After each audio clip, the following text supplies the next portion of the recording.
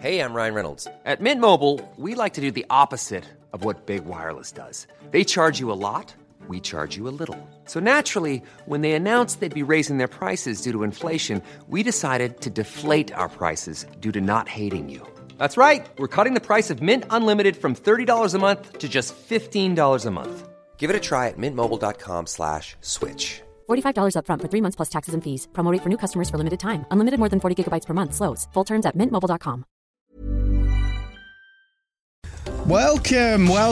As usual, please share us. I haven't spotted you sharing us yet. I know you're listening, but I've not spotted you sharing us. So come on your Facebook, on your Twitter, whatever. Just give us a couple. How long will that take? While you're listening, copy and paste the link and just go have a listen to this.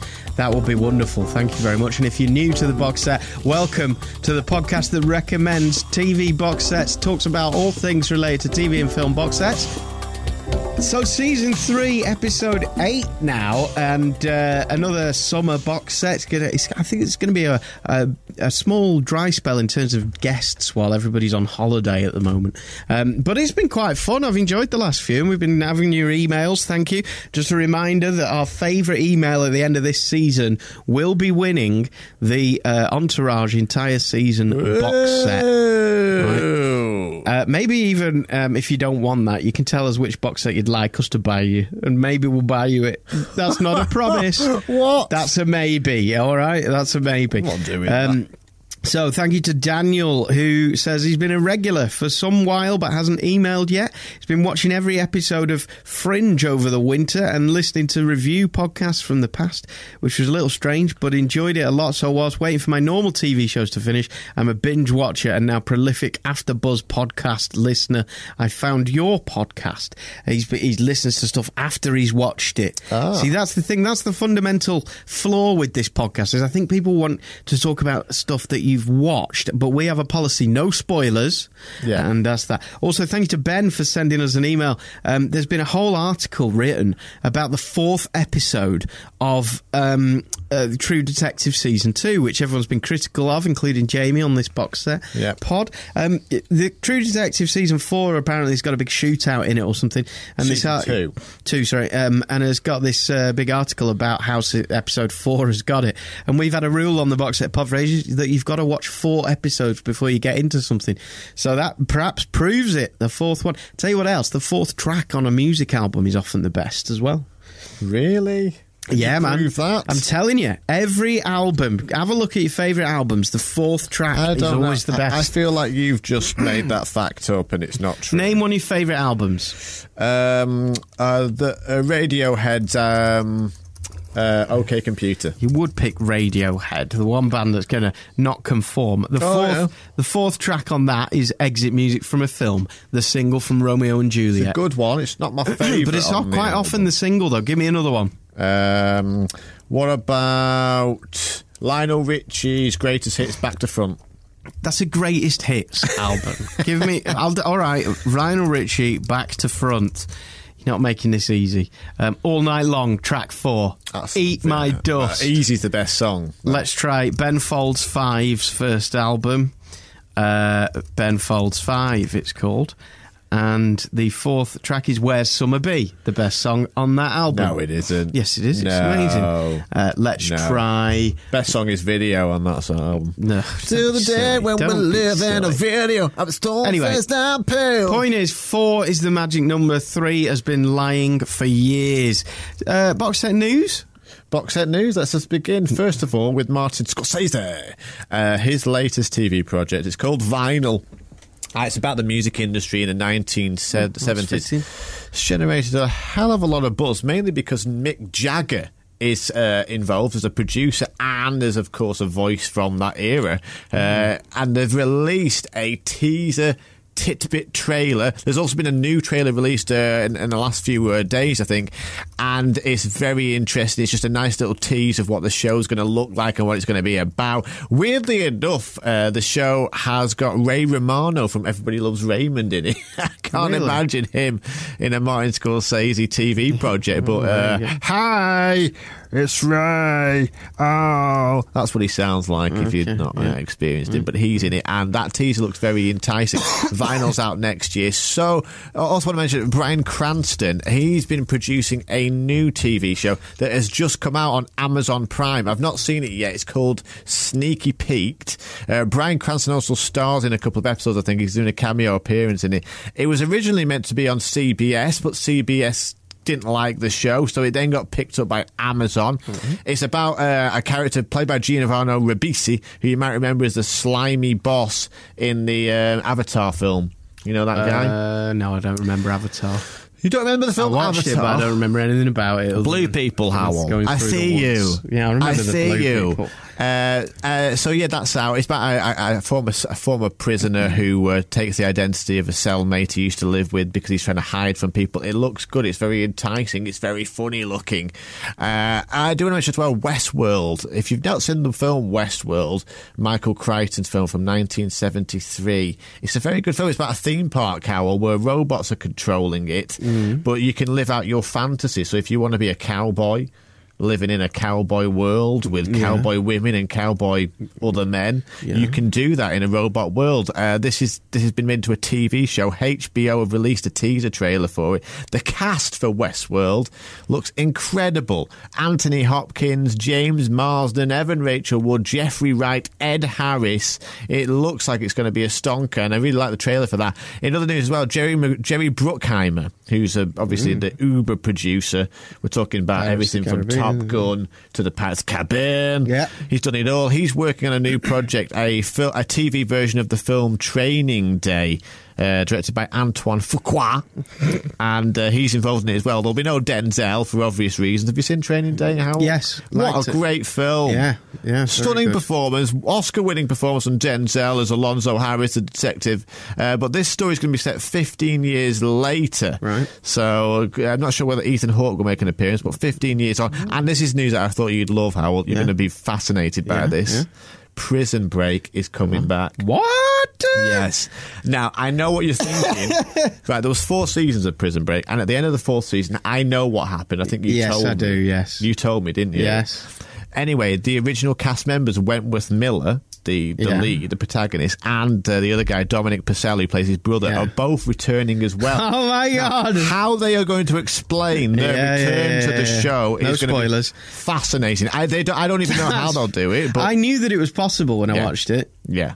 Well, mainly because, like I said in the past, in Prison Break, the opposite has happened of whatever they imply has happened. Right. So if somebody says at the beginning of a scene, looks like we're home and dry. We're not home and dry. You're definitely not home and dry. Okay. You know, so wow, that's so exciting. When's that coming? It'll be out next year. They're going to start filming in September, so not long off. But that's whopping news. What's interesting is Fox as a network, because Fox are the one who've commissioned Prison Break's return, are on like a nostalgia fest at the moment. They brought back X-Files returns in January. 24 is returning now. Prison Break. It's the quickest route to the easy money. You need a star's name, and if you can get a famous other thing, Baywatch is coming back on movie. Yeah, you know. It's easy money. I mean, look at Fantastic Four. Not easy money. It's bombed. But it's the 3rd, is it, reboot of that, I think. Yeah. Amazing. But, I mean, apparently that was very failed every time. Very troubled, yeah. And it just shows you that also something has to be good. It doesn't just because it's big doesn't mean it's good. That's right. It has to actually be good. And that's why the Avengers films, we might not all like them, but they are actually very good. Don't forget, email us to win that box set. On the subjects that we talk about, Pam has emailed catching up on the box set pods. She's covering off a few areas. One question we asked was, I have never. What is the thing that you've never watched? To email us, studio@theboxsetpod.com. Pam says, on the subject of I have never, until Skyfall, I'd never seen a Bond film all the way through. I'd seen many bits over the years at Christmas, etc., but never been drawn in at all. I saw Skyfall at the cinema with my family and loved it. Yeah, I feel that way about Bond. And recently, a British TV channel, ITV, were replaying all of them, and I recorded most of them, and I paid half attention even when I'd recorded them all. What was the day? Moonraker was on the other day, I think, on ITV3 or something like that. And, you know, it isn't a great film. A slightly older box set that I would love to recommend to everyone, says Pam, and would probably take to space with me. That's another question. What box set would you take to space? If you could only take 3, what would you take? studio@theboxsetpod.com. Pam says it would be Thingamabob. She said Tombstone on here by accident, but she means Deadwood. Oh, yeah, Deadwood. Yeah. I still haven't watched Deadwood. Deadwood, I've got it, Howard. I can lend it to you. It's brilliant. Only 3 seasons for some stupid reason, Pam but it's says, superb. Fabulously written, great acting, and very bingeable. Yes. Breaking Bad would have to be there in the rocket ship as well, and I am still undecided about the third, though the entire Muppets back catalogue would keep me going pretty well. Keep podding, says Pam. And Daniel's email earlier that I mentioned, that he likes film review stuff, gave us an idea, right? And it's about what happens when the critics get it wrong. Yes. What happens when the critics get it wrong? And, of course, Rotten Tomatoes is a website that's got reviews, and they're split into good reviews and bad reviews. So, Jamie, tell me one of your favourite films ever. Well, my top 3 includes Shawshank Redemption. Let's go Shawshank Redemption. Okay, you ready to hear some reviews of Shawshank Redemption? Yes. This was released in 2005, this review. They're all around the time that it was released, this, okay? Although Shawshank was earlier than that, wasn't it? No, it was 1994. Yeah. Well, anyway, Jake Euchre from Wichita, Kansas, says, well, just a 6-word review. Why are these men in jail? That is his review. What do you mean? That's the premise of the film. Just telling you Jake's opinion. Oh my God! Walter Jake. Chaw from Film Freak Central says, it's another 5-word review. Drawn in straight, brutal lines. That's his review. Well, what's wrong with that? I mean, can I just say, I think these things are highlights on Roundabouts. There is a full review as well that I could click on. Ed Gonzalez wins for me from Slant Magazine. He says, Shawshank Redemption is beaches for straight men. Oh, that is so ludicrous. Beaches is not a scratch on. All right, well, answer this. On Shawshank. Answer this. Valid criticism. The Shawshank Redemption continually abandons plausibility in order to celebrate the triumph of hope over despair, of decency over cruelty, of justice over injustice. Right. It paints a false picture of the world where good wins out over evil. That is what Leonard Schwartz seems to be saying from the Palo Alto that's Weekly. Not altogether wrong, but even the director, Frank Darabont, said it's a tall tale. That's what it is. That's what the original Stephen King short story was. It's a tall tale. It's an aspirational story in a way that good can win out. And what's wrong with a good can win out over evil story? And plus, who wants to hear... This is the thing about reality TV in the modern world. It's like... And this is what I don't get about... The same criticisms levelled at Disney a lot, you know, the Dream Factory kind of thing. Who wants to see something that is real life? Yeah, exactly. Who said real people were interested? And real stories? You wouldn't come in here and tell us a story, Louis is in the room. Morning, Louis. Afternoon, Louis. What's the most exciting thing that happened to you this weekend? Or tell me about something that's happened to you over the last couple of weeks. Well, this weekend I staged a birthday surprise for some friends that are coming back after 4.5 months of travelling. Great. Filmed it, and my friend stepped out from the tree and stood right in front of my camera. While you were filming the surprise. Now, got some legs on show, that's it. What Louis hasn't told us about there is what he was doing at, say, 3:04 yesterday afternoon, because that's not as interesting as the dramatic story, which in this case has got a comic turn to it. But you tell stories, and like the quote that we've got on theboxsetpod.com, Walt Disney in Saving Mr. Banks says, what we as entertainers do is restore order through storytelling, something like that. So he's saying the bad things in life, well, we change them. We restore the things. We make better the things that went wrong by telling stories, and that makes us feel better. That's why storytelling is so useful. There's nothing wrong with the odd gritty, realistic There's so much wrong with the odd gritty, realistic no, thing. because like you're gonna have light and shade. There's nothing wrong with something ending with a dark ending. I've got nothing against that whatsoever. But you don't have to have that. But you don't have to have that. You don't have to have the happy ending either. No, you don't. Shawshank gives you. I think after 2.5 hours, you deserve a nice redemptive ending, and it wouldn't be called Shawshank Redemption if there wasn't a nice ending. No, called Shawshank. Thanks. Or something similar. Mark that, dude. Right, try another review. Let's try a box set, shall we? Okay. Let's try Dexter. Okay, right. Dex. Let's have a look. I'm a big fan of Dexter. Now, Dexter scores 60% on Rotten Tomatoes. It's actually quite low. That is quite low. So, critics reviews for Dexter. Here we go. This is from Deborah Yeo from the Toronto Star. First, the good news. Dexter... That's a great way to start a review. I love a smug start. First, the good news. Dexter didn't conclude its 8th and final season with a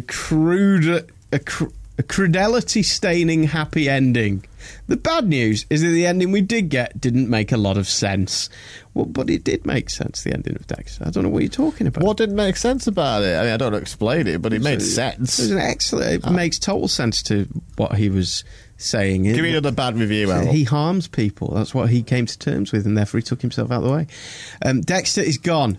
Put down after 8 seasons, 3 of which were too many, by masters that finally realised that old age wasn't doing this wheezy, arthritic dog any favours. Yeah, I don't completely disagree with Jeff that. Jensen. That is disgraceful. You know what I want to do? I want to do like an untouchable box set, though. Like what Sopranos has got would be fascinating. Let's find out what that would be an interesting. Sopranos. Will that even be on Rotten Tomatoes? Yeah. Well, Dexter was, so it should be. Okay, yes, we've got the Sopranos. Okay, give me a really bad review of Sopranos. It scores 91%, so that's deservedly. Yeah. Okay, find a bad review of Sopranos. It'll be hard, you think. It's not easy. We've only got audience views on the Sopranos. There aren't any critic reviews on there. Oh, really? Yeah. Okay, let's try more. Oh, you know what we need to find. What? You went to watch the new Pixar movie, didn't you? Oh, yeah, Inside Out. What was the name of the woman? I can't even remember her name. There's a reviewer for The Culture magazine in the Times newspaper on the Sunday, and she absolutely slated the new Pixar film Inside Out. It was it made me so angry, and I'm not somebody who's like this, but I almost considered trolling her. That's how bad it was. I wanted to find her on Twitter and deliver abuse to her because she made me so furious. Her review was so cynical, so smug. Oh, it was horrendous. How anybody could... You must have no pleasure in your life if you can review Inside Out and just find it to be a horrible film. I think we should hand over to Louis. Louis, I watched it on Friday, and because you told me that you cried... You went twice and you cried halfway through the entire thing. I cried both times, yeah. Really emotional. I thought you were going to cry right now, sunshine. Well, let's see how... Louis responds to this. Camilla Long's review. That's the one, Camilla Long. Published on the 26th of July in the excellent Sunday Times magazine Culture. Okay. Pixar invades the brain of an 11-year-old for Inside Out with uneven results, while the cliched South porn never hits home. That's another one. I tried to control my own hatred as an unpleasant green slice of broccoli pizza, for example, incites the ardour of disgust, a malevolent green sprite voiced by Mindy Kaling. Disgust is one of Riley's favourite 5 emotions. This is one of... Because it's a newspaper, it's like... You've got to buy it. You've got to subscribe to get the thing. Inside Out is more or less Hollywood's answer to the Beano comic strip, The Numbskulls, in which urgent little men run around people's minds, controlling taste and smell. The emotions inside Riley, an ice hockey-obsessed schoolgirl who moves from Minnesota to San Francisco, are only fractionally more sophisticated. She just hates everything. The people, the girls at school, the dogs, even the pizza. Blur. And so begins another animated ode to spoilt Western children. Yeah. But she's just an 11-year-old girl that doesn't like broccoli. Yeah, exactly. It's as simple That's the point, isn't it? It's about irrational emotions. It's not about the... She's not supposed to be suffering. But she's 11. Life is irrational. Well, exactly, yeah. It's like, what is that awful line she uses about spoilt Western children? She's just a kid. She's not spoilt. She's basically trying to say, first world problems. Oh, you shouldn't have any problems unless you're living in, poverty. You don't have any problems in your life. I mean, what a lot of absolute tripe. It's not about that at all. It's about, ultimately the film is about what happens when you... Well, what do you think it's about, Louis? You cried? I cried, but it was just it turned into an adventure. But it was interesting just to see what I thought it was a pretty good little insight into an 11-year-old's brain. I watched it. Just an 11-year-old. I watched it. Everyone's brain. I watched it and I instantly knew why Louis cried. Right, because this story is essentially about the loss of joy, and Louis has had had to work with us for the last year. Right, turned up like Bambi, full of joy, and then we dragged him down into the mire, and that fight between trying to keep things positive and the world making you negative is tragic. That is about growing up. But that's what it's like to grow up. It's also about accepting that it's okay to feel sad. Yeah. And it's okay to feel jealous. So did you learn, angry. Louis, that it's all right to be miserable? Because if you give respect to the misery, you can then be honest about it. You can come to me and Jamie and you can cry and you can say, I feel let down by the world. And we'll say, that's all right, Louis. I think and then you once feel or twice I have done. Yeah. But you have broken a couple of times. We've seen him break. The time with the XLR leads? The XLR leads. There's a story. Well, we were plugging in a microphone, and he was going the longest way round something possible, and then he tried to plug something in. He tried to push a square peg into a wrong hole, and I just said something like, "Louis, do you want to calm down for a minute? Do you want to just slow down for a minute or something?" And that was it. That was the straw that broke the barrel. I can't remember what you said. No, you snapped. Let me read another stinking review. I don't need to calm down, Howell. Here's another stinking review of Inside Out for you. Unfortunately, Inside Out is stunning. Unfortunately, what is stunning is not the film itself, but the perceptual phenomenon surrounding it. Pixar's animation's previous troika of Cars 2, Brave, and Monsters University was so abysmally disappointed that by comparison, the simple mediocrity of Inside Out has fooled critics and audiences into believing that they were seeing a brilliant return to form. You know what Pixar have done? I think Louis and Jamie may agree or may not with this. What Pixar have done with this film is they've made a film that should be compulsory for every child and every adult to watch. Everyone should watch this film. I think everybody will watch this and have a better life as a result of understanding how different emotions can pull you in different directions. Do you hear that? Better life. I'll tell you what my criticism of it is. Sometimes it feels a little bit like a theatre and education piece. What they've taken is an incredibly complex understanding of humour, of psychology, and they've tried to boil them down into characters. And therefore, sometimes when people stop talking and you just get a moment, like when they're ice skating, when you get moments of no speech and just visual, it's a really well-earned moment, and it's beautiful. And they could have done with more of that and slightly less heavy metaphors. But that said, even the metaphors that they've got, like at one point they knock over two boxes, one's called facts and one's called opinions, and they say, those two things get mixed up too much. And for me, the odd moment like that is like, okay, we don't necessarily need that. We could lose some of that and save it for the sequel, whatever. But actually, what they've done is working with the university. I think they have achieved something that is phenomenally useful to the human race. I mean, it actually those five emotions are agreed at university by psychologists overall that they're the five emotions that we all are born with or instinctively have from birth, and that's why when she's born, the first thing she gets is joy, comes into her brain, doesn't it? And it's beautifully done. It's so moving, and you're right. Everybody should watch it. It's a great way of understanding your own head. Totally. Did you cry at the end? I didn't cry. Louis. I did. This is another good question. I want to know when you started crying, because one thing was when I watched Up, everyone had said, I came to Up quite late, and everyone said you'll cry your eyes out in the first 10 minutes. And because everyone had said it, I didn't. Because you told me I'd cry a lot in Thingy, I think I was a bit analytical. Right. But the moment it got me, and it wasn't just moist eyes, and it wasn't uncontrollable crying, but I noticed everyone in the theatre had that crying where the tears run down the face. And I've only ever seen that in films. Tears actually rolling down the cheeks. which comes from a different place. I've had films that have traumatically affected me and reminded me of traumatic things in my life, and I've been like a wreck. And then I've had stuff that gets me to well up. But this was, I looked to Sarah next to me, and there's tears rolling down her face, and every person in the theatre that I could see was doing the same. They were wiping it off their cheek. And it was the moment, actually, when... I don't want to ruin anything, but there's a key moment where finally there's an embrace, and it was earlier than that. I bet I know it was. Was it with the imaginary friend? Yeah. Yeah. So that was moment one and moment two, and you're absolutely. It is the rolling down. It's gentle coming to head of emotion, isn't it? Yeah. And it is that last bit.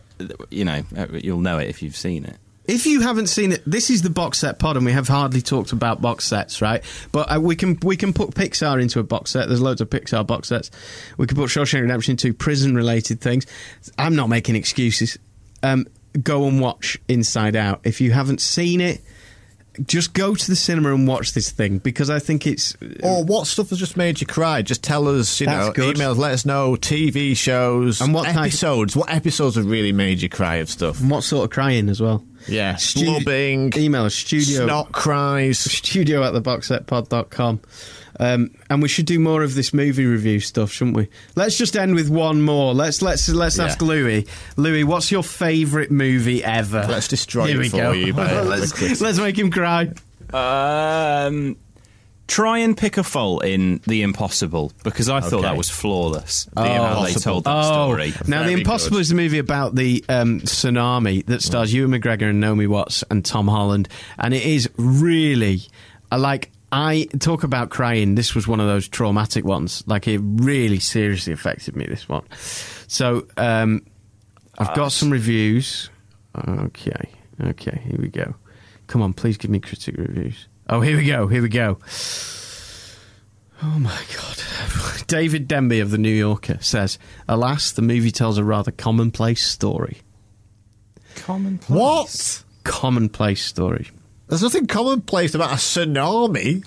Christopher Runyon from Movie Mezzanine says, what's meant to be a triumphant true story about succeeding under impossible odds ends up feeling more like a Lifetime TV movie, which I think it means a TV movie, obviously. It's like a bad TV movie. Spanish director, this is from Al Alexandria, the Patriot Ledger. Spanish director Juan Antonio Bayona exploits an international tragedy to tell a syrupy story about a wealthy white family dealing with adversity, whilst completely ignoring the thousands of others who suffered as much or worse. God. There was a lot of reviews about that, and we spoke to Helen O'Hara about this time, that there was some inherent racism in it, that why are you telling a white Western story? And as well, the original family was Spanish, so they weren't English speakers. But in those things, when people say what isn't there, it always really frustrates me, because I go, well, it's like in radio when you have snoops, which was in this room, we've all experienced many times. It's so easy to say what isn't there, but part of me wants to go, a lot of effort went into making this thing. Would you rather it not be there, or would you rather it be there? If you think that film needs to be made, then campaign to make that film. Go and make that film. But actually, I don't think it was harsh on the other people around them. But you need to zone in on one person's story, and they did that, and it was a phenomenal story. Has that depressed you? Louis going to cry? No, I think, yeah. Louis crying. Check this out for Jaws. Even Jaws gets abuse from critics. This was from a guy from Los Angeles Times. He says, it's a coarse-grained and exploitative work which depends on excess for its impact. It's a bore, awkwardly staged and lumpily written. What's that? That's about Jaws. That's about the film Jaws, everybody. Oh, my God! Charles Camplin, you are a chump, sir. Yeah, hey. No, he deserves Charles it. is entitled to his opinion. No, he doesn't. I would like to agree with Charles and say thank you, Charles. You stink, Charles. How dare you say that? To the critical world. Anyway. Well, there we go. We should do more of that. Do you agree? If you want to send us the name of your favourite things, we will find the worst reviews and then debate them. Email us on any of the topics we've talked about. studio@theboxsetpod.com. And we always email back as well, mostly. I think we do. I don't think we've missed anybody. So pop us an email. Thank you. Thank you. See you next week.